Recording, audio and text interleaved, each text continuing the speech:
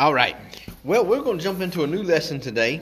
Going through the ABCs, we looked at money, and it's not money that's wrong. It's the love of money and the love of things that can trip us up. But the letter N, I kind of get creative with this one because not a lot of stuff begins with the letter N. But I began thinking about, I rode with Pastor John a couple weeks ago. Me and Hunter rode up to Hillsville one Monday and spent the day with our preacher friend Joe Bryan up there at his new church. And so we delegated John to drive because he's got the new truck. And you sit in the new truck and it just smells new. And my mind kind of went to this a little bit the other day when I was preparing it. I was thinking about, doesn't everybody want something new? Maybe not the case, but it's nice to have new things. Now, we talked about money and the love of money and the love of things and how that can trip you up. But again, it's the love of it. It's not the things that trip you up.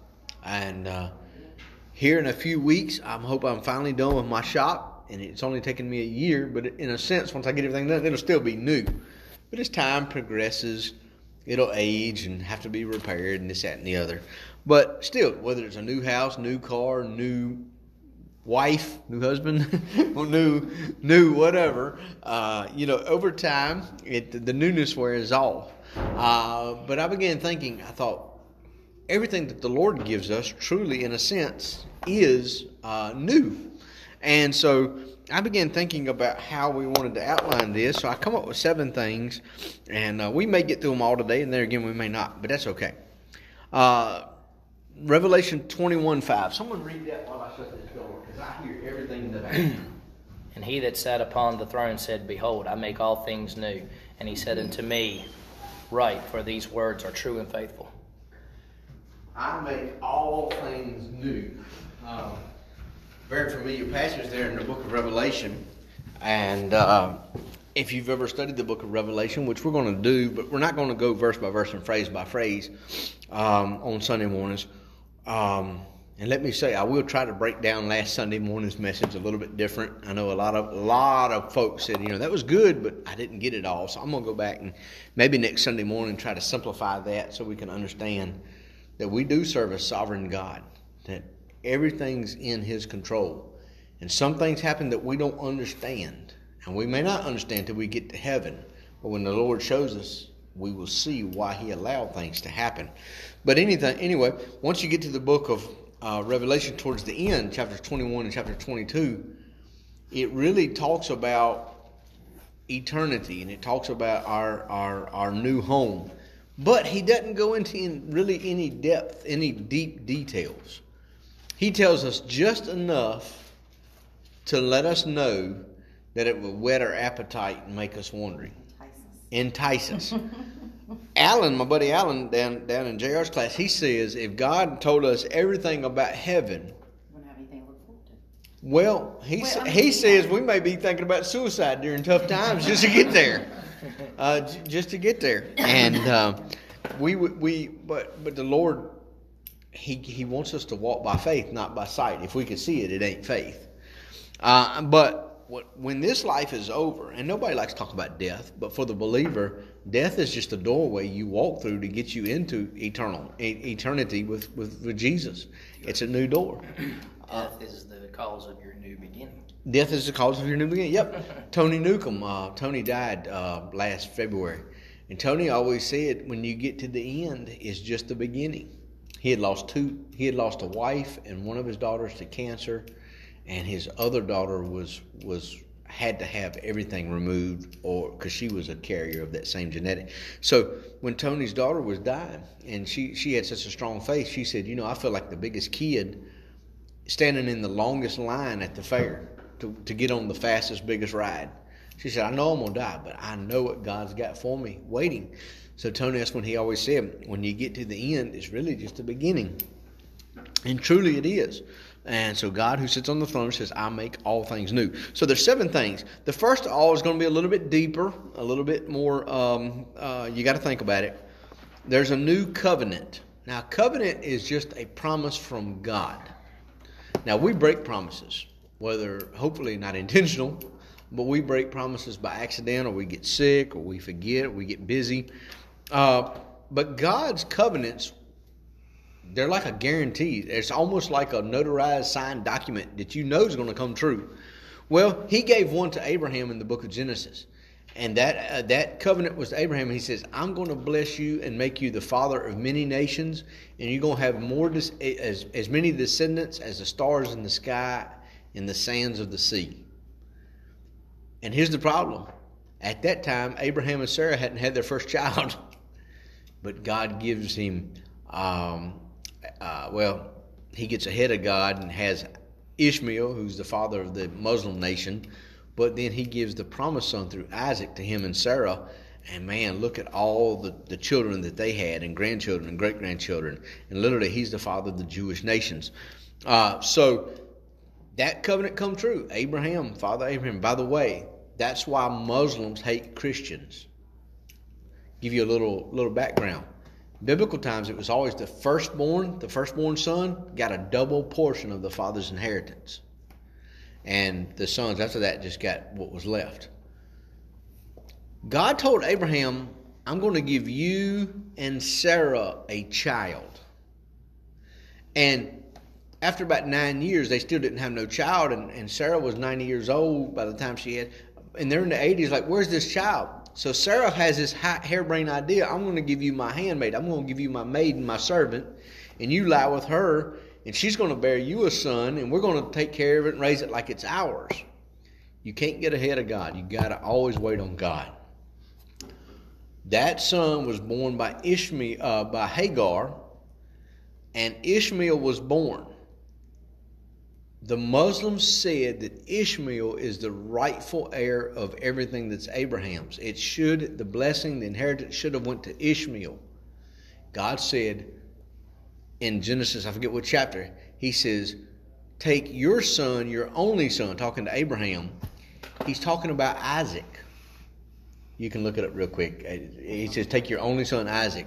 So God didn't even recognize Ishmael because he was not the son of promise. Isaac was. So all of Abraham's inheritance and all the blessing went to Isaac. That's why the Muslims hate Christians to this day.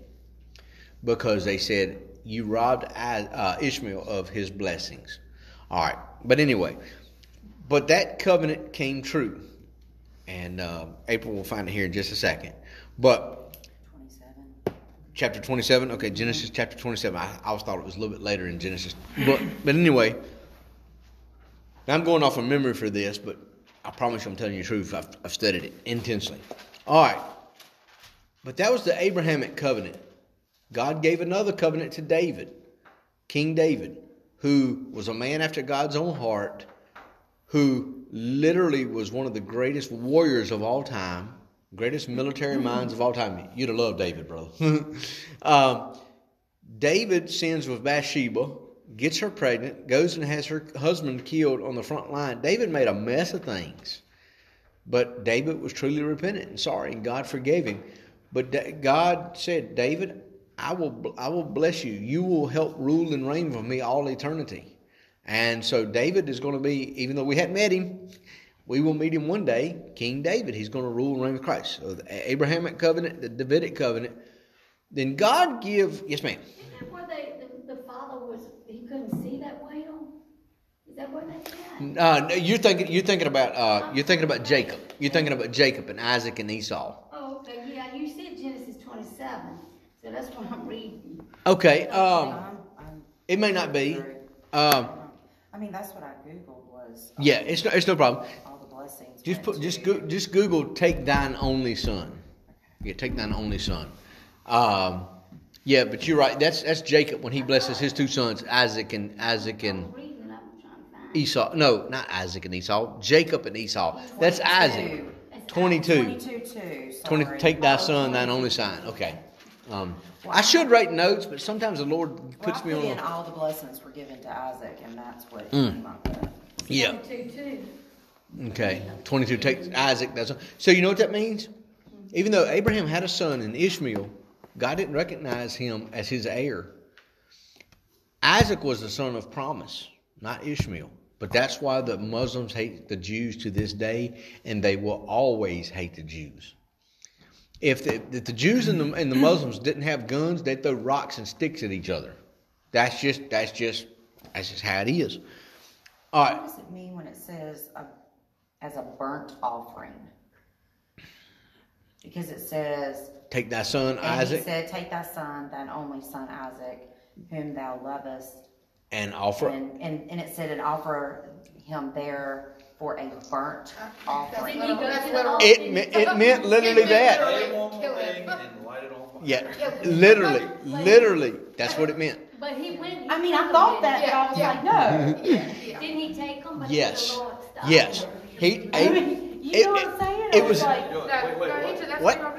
It was a test of faith, and what I personally think, it was the like a greatest. pig can turn it? Is that? Take it, slit its throat, let the blood spill out, and light it on fire. Okay. Okay, it was a test of faith. And somebody would say this is a cruel God. God had to know. All right, God knew Abraham trusted him. God wanted to prove to Abraham that he himself trusted God. So, could y'all get this? Abraham waited for that son for 10 years. God finally gives him a son, and God says, okay. And Isaac is probably 18, 19 years old at this time. It was a test. It was a test of the love of a father and the obedience of the son. It's all a picture of God and Jesus. Okay. Oh, hang on. It gets better. It gets deeper. That's deep. Abel said she just would not do that. No, I don't know about anybody in their right mind would. I don't know anybody in their right mind. Really But hard. back then, that's the way God tested. Yeah, well, Jesus hadn't been sent yet. It's the same, which Hard to. Yeah. Well, hey, look. But Abraham was obedient. It's a picture of God the Father and Jesus the Son. Abraham was an old man. Isaac could have fought his dad and got out of that. True. Isaac was Abraham's only son. Jesus was God's only son. Isaac willingly let his father lay him on that altar. Jesus willingly laid down his life on the cross. It's a picture. Now it really gets deep. The hill they were on was Mount Moriah. Mm-hmm. You know another name for Mount Moriah? Golgotha. Golgotha. Calvary's hill. Sounds Calvary. Yep. So where he took Isaac in the Same way as where Jesus. It's just a picture of it. It's just an Old Testament picture. Isaac, it's deep, but it's good. When you grasp the whole symbolism and picture of it, it's good. Hey, up Have that faith. to have the to me. That's just. To me, that is the greatest test of faith in all of Scripture. well, it's funny because you were just talking about this. Is when I work in my office, I have the TV going, I have the Fire Stick, and I had Noah going the other day. Mm-hmm. And the movie Noah with Russell Crowe and that in it, and when the one. And by the way, they said that is an awful movie with a horrible depiction of what Scripture says. Right, but no. Yeah, I haven't seen it, but that's just what I've been He told. likes to No, watch but it what I because was- he says, "Oh, wait a minute." But what I was Oh, getting wait a at minute. is, they took in the young child after the family had been murdered. She was unable to bear children because of an injury she sustained, but yet they went and spoke, and she was bearing child, and Noah was like, I'm getting, this from God that this child's not supposed to be here to murder the child, basically. While they were on the ark. So that's why I was just saying it was like his test of faith. Well, yeah. Well, which again, that's a Hollywood movie, so I don't know if that's a good example. Well, I know, but I was just saying because he was going by Sure. faith, even though it was. And that's what Abraham was. Abraham, it was a test of faith. It was a test of faith. On the way up to that mountain, here's Isaac, probably I'm gonna say between 15 and 20. He asked Abraham. He said, "Father, where's the lamb?" He didn't realize he was going to be the lamb. Abraham hadn't told him at that time. But remember what Abraham said? God will provide himself a lamb. God did provide the lamb in Jesus Christ. It's just awesome. I've told y'all so many times, in the Old Testament, Jesus Christ is concealed. In the New Testament, Jesus Christ is revealed. So, we won't make it very far today, but that's okay. I'm so sorry. No. This is good stuff. No, this is good stuff. It's pretty deep. This is good stuff. The Bible, I heard an old preacher, actually, who taught my Bible college, says the Bible can literally, from cover to cover, be explained in 3 statements. All right, everybody sees a Bible. All y'all have got a Bible in front of you, except for me. Go figure. But I've got my notes and I've got my phone in case I need it. But the Bible is not a book. Everybody thinks it's like a school book that tells us what we can and what we can't do. It's a book of boring rules. It's not. The Bible, once you understand it, is a love story where Genesis 3:16 comes true. For God so loved the world that he gave his only son, that whosoever believeth in him should not perish but have everlasting life. John 3:16. Did I? Oh, yeah, my bad. My bad. I told you my brain can't shift gears that quick. But So I downshifted for you. We knew what you were talking about. Genesis 3:15 is the first verse that talks about Jesus dying. Genesis 3:15, called the proto-evangel. Read that for us, Teresa. Genesis 3? 15. Genesis 3:15. Yep. I got it, but 3:15, and I will put Steve Wilson. Yeah. I will put enmity between you and the woman, and between your seed and her seed, and he shall bruise your head, and you shall bruise his head. That's a hard verse to understand, but Yes, sure is. what God is telling them, he's telling Israel and Satan. He says, I'm going to put enmity between the nation of Israel and the believers in me and Satan. Mm-hmm.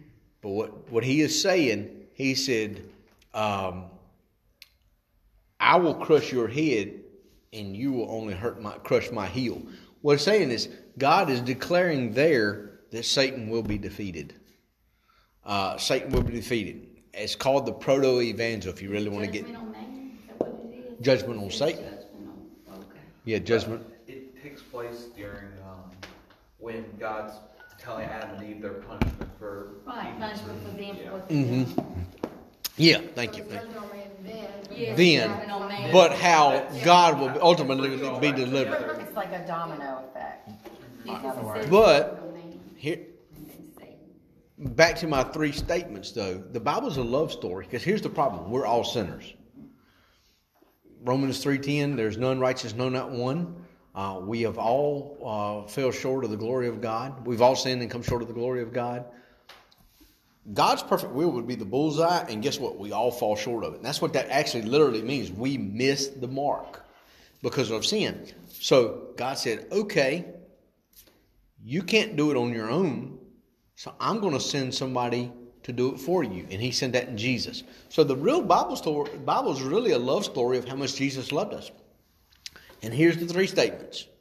That first one I've already mentioned. As Abraham and Isaac walked up that hill,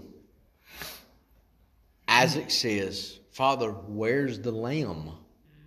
And he said, God will provide a lamb. That's the first statement. Then the second statement is found in the Gospels where John the Baptist is baptizing. He looks up, which is really believed that John the Baptist and Jesus were cousins. He hadn't met Jesus yet, but John looks up and sees him coming. And he says, behold the Lamb of God who takes away the sin of the world. So, in the Old Testament, where's the lamb? God will provide a lamb. The New Testament, John sees him. Behold the Lamb. The last statement is in the book of Revelation, where we in heaven forever sing glory to the Lamb. Worthy is the Lamb.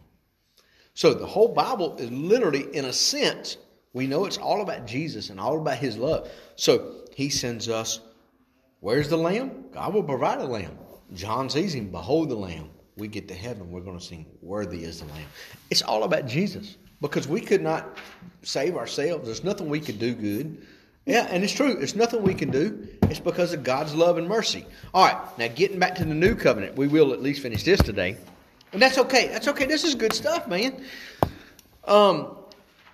God gives Abraham a covenant. I will make your seed as the stars of heaven and as the sand of the sea. And it come true. David, the Davidic covenant. Okay? David, you don't have to do nothing. You have served me, and I'm going to honor you, and you will help me rule forever. The house, David's lineage will always, someone will be king for all of eternity. So that's the Abrahamic covenant, the Davidic covenant. Later he tells Israel, he says, if you do thus and this and that, if you do all that, I will be your God. You will be my people, and I will be your God, and I will bless you. But I call that a contingency promise. God said, if you did this, I will keep my word. Same thing. All right, I'm going to go back to using your kids. If Peyton and Cortland, you clean your room, I'll take you out for ice cream. Now, Grandma will take them out for ice cream regardless because she's Grandma. But y'all lay the rules on them. If you do this, I will do this. And that's what God did to the nation of Israel. Here's the problem. Israel did just like our kids. They ignored us and did their own thing. So finally, God let them be captive. But God, in His love and His mercy and in His grace, tells Israel, okay, I told you if you did this, I'll be your God and I'll give your blessings. And you messed it up, but I'm not going to cast you away. I'm still going to bless you. This is called the new covenant. And Jeremiah 31:31, behold, the days come, saith the Lord, that I will make a new covenant with the house of Israel, with the house of Judah. Now, by the way, this is all Israel. Israel was 10 tribes. Judah was the 2 tribes. Israel has 12 tribes. They got in a big fight. They disagreed. They must have been Baptists or something. I don't know. But anyway, just kidding. They kind of separated. But Israel and Judah is still the nation of Israel. Not according to the covenant which I made with their fathers in the day that I took them by the hand to bring them out of the land of Egypt, which my covenant they break, although I was a husband unto them, saith the Lord. But this shall be the covenant that I will make with the house of Israel. After those days, saith the Lord, I will put my law in their inward parts and write in their hearts, and I will be their God, and they shall be my people. And they shall teach no more every man his neighbor and every man his brother, saying, Know the Lord. For they shall all know me, from the least of them to the greatest of them, saith the Lord. For I will forgive their iniquity, and I will remember their sin no more. God said, okay, Israel, if you do this, that, and the other, I'll bless you. I'll be your God. He told them that when He brought them out of the land of Egypt. He told them to kill the enemies. He told them to go possess the land that I've given you. They failed and faltered all along the way. And Israel, we know the story. They ended up crucifying Jesus, who was the Messiah. But God said, I still love you. I've promised Abraham, I've promised David, and I promise you, I will honor you. I will take care of you. And as I said last Sunday morning, Israel has missed the blessings of God, and they've been kind of set on the back shelf. But God, in His love, He just didn't love Israel. He loved, which is the Jew, He loved the Gentile too, which is every non-Jew. That's all of us in here. So we as the Gentiles were brought into the same plan of salvation that the Jews were. We don't have to keep the law like they did because Jesus has already died. But now God says, I'll be your people. And Israel, He says, I will be your God. And by the way, Israel will be saved. Because, now I'm not talking about just, okay, you're a nation of Israel, you're automatically saved. No, during the tribulation, we know through the book of Revelation, God's going to send 144,000 Jewish evangelists, and the whole nation of Israel as it is today will hear the gospel, and the Holy Spirit will penetrate their hearts, and they're going to realize that Jesus, the one you killed on Calvary, crucified on the cross, He was your Messiah. And there will be a tremendous revival during the tribulation. That's a I told you so. Yep, it is. I told you. You didn't want to listen, but here's the thing. That will take place during the tribulation for the nation of Israel. Right now is the time to be saved for the Gentiles. And once the rapture happens, that time's over. But I don't understand how He says that, how He kept His promise when they didn't accept Him. I mean, they didn't remain faithful, but He did. She's saying she don't understand why why He would be that good, or? Well, like, I look at it in the sense as if you don't accept him as your Savior, then he's not going to keep that promise that's where I'm going to go. You understand where I'm right. going? I do. And you're right. You're right. The nation of Israel right now are not. I mean, the Israelites who rejected Jesus, who wanted him crucified at Calvary, and the ones that are alive today, they rejected Christ. I don't think they'll ever have a chance to be saved. They won't No, I don't believe so. No. Okay, that's what I was just. Yeah, no. I think in the millennium though, the Jewish nation, those who are alive today. So he kept his promise to ones that did believe take in him. Serious. Yes. Okay, that's where I was. The Jew is saved by the same thing we are. We're saved by faith. Okay. But the Jews have rejected that Jesus was the Messiah, and the ones who thought he was the Messiah, they reject even the resurrection. And it's pretty deep. The way it just Nathan's sounded, thinking about something I can read his brain. It didn't matter if they did or they didn't. He's still. God's going to remain allowed. faithful even though we may not. Okay. God's going to keep his word. But the Jewish nation, if the rapture would happen today, those who are alive would still have a chance to be saved during the tribulation when they hear those 144,000. But they've got to accept it by faith just the same way that we do. Okay. I was just looking. Me and another guy at my work have talked about this before, because I've struggled with the same thing. This is just me. I don't fully understand. I know God, in the Old Testament, God calls them chosen people. I never fully understood why we still think that today. That it's just something. Because they've rejected him. Right. Yeah. And so it's like, and I don't know, wow, my thought was like, If they it rejected kind of you, like are the they church, special? people who actually kind of replaced what Israel was. But then a guy I'm working with brought me to a passage in Romans 11, made me think about it, and I ain't gonna read the whole thing, but it in verse 17 it says, "And if some of the branches are broken off, and now being a wild olive were grafted in among them, and partakest of the root and the fats of the olive tree." So it's like we were grafted in with the covenant with Israel, kind of how we were put in with it, with the Gentiles were. Yeah. Well, the tree, in John chapter 15, he says, "I am the vine, ye are the branches." That means you've got to abide in the tree itself or you'll die. And that's just a picture. All right, God's the tree. So the nation of Israel was the tree, but when they rejected Christ, and they were cut off, so they won't have a chance to be saved. Now, John Hagee he teaches that if you're an Israelite, you're going to be saved regardless. I don't believe that. I believe you've got to. That's what I was Yeah, asking, yeah, because yeah. That's hard for me to believe. No. Just because The Israelites who who have you died, are, you're going to be saved. I didn't think it worked that way. the Jews who have already died and rejected Christ, they won't have a chance. They're gone. They were the branches that were cut off. But this right now is about the Gentiles, not about the Jews. Okay, so the Gentiles have a chance to be saved now.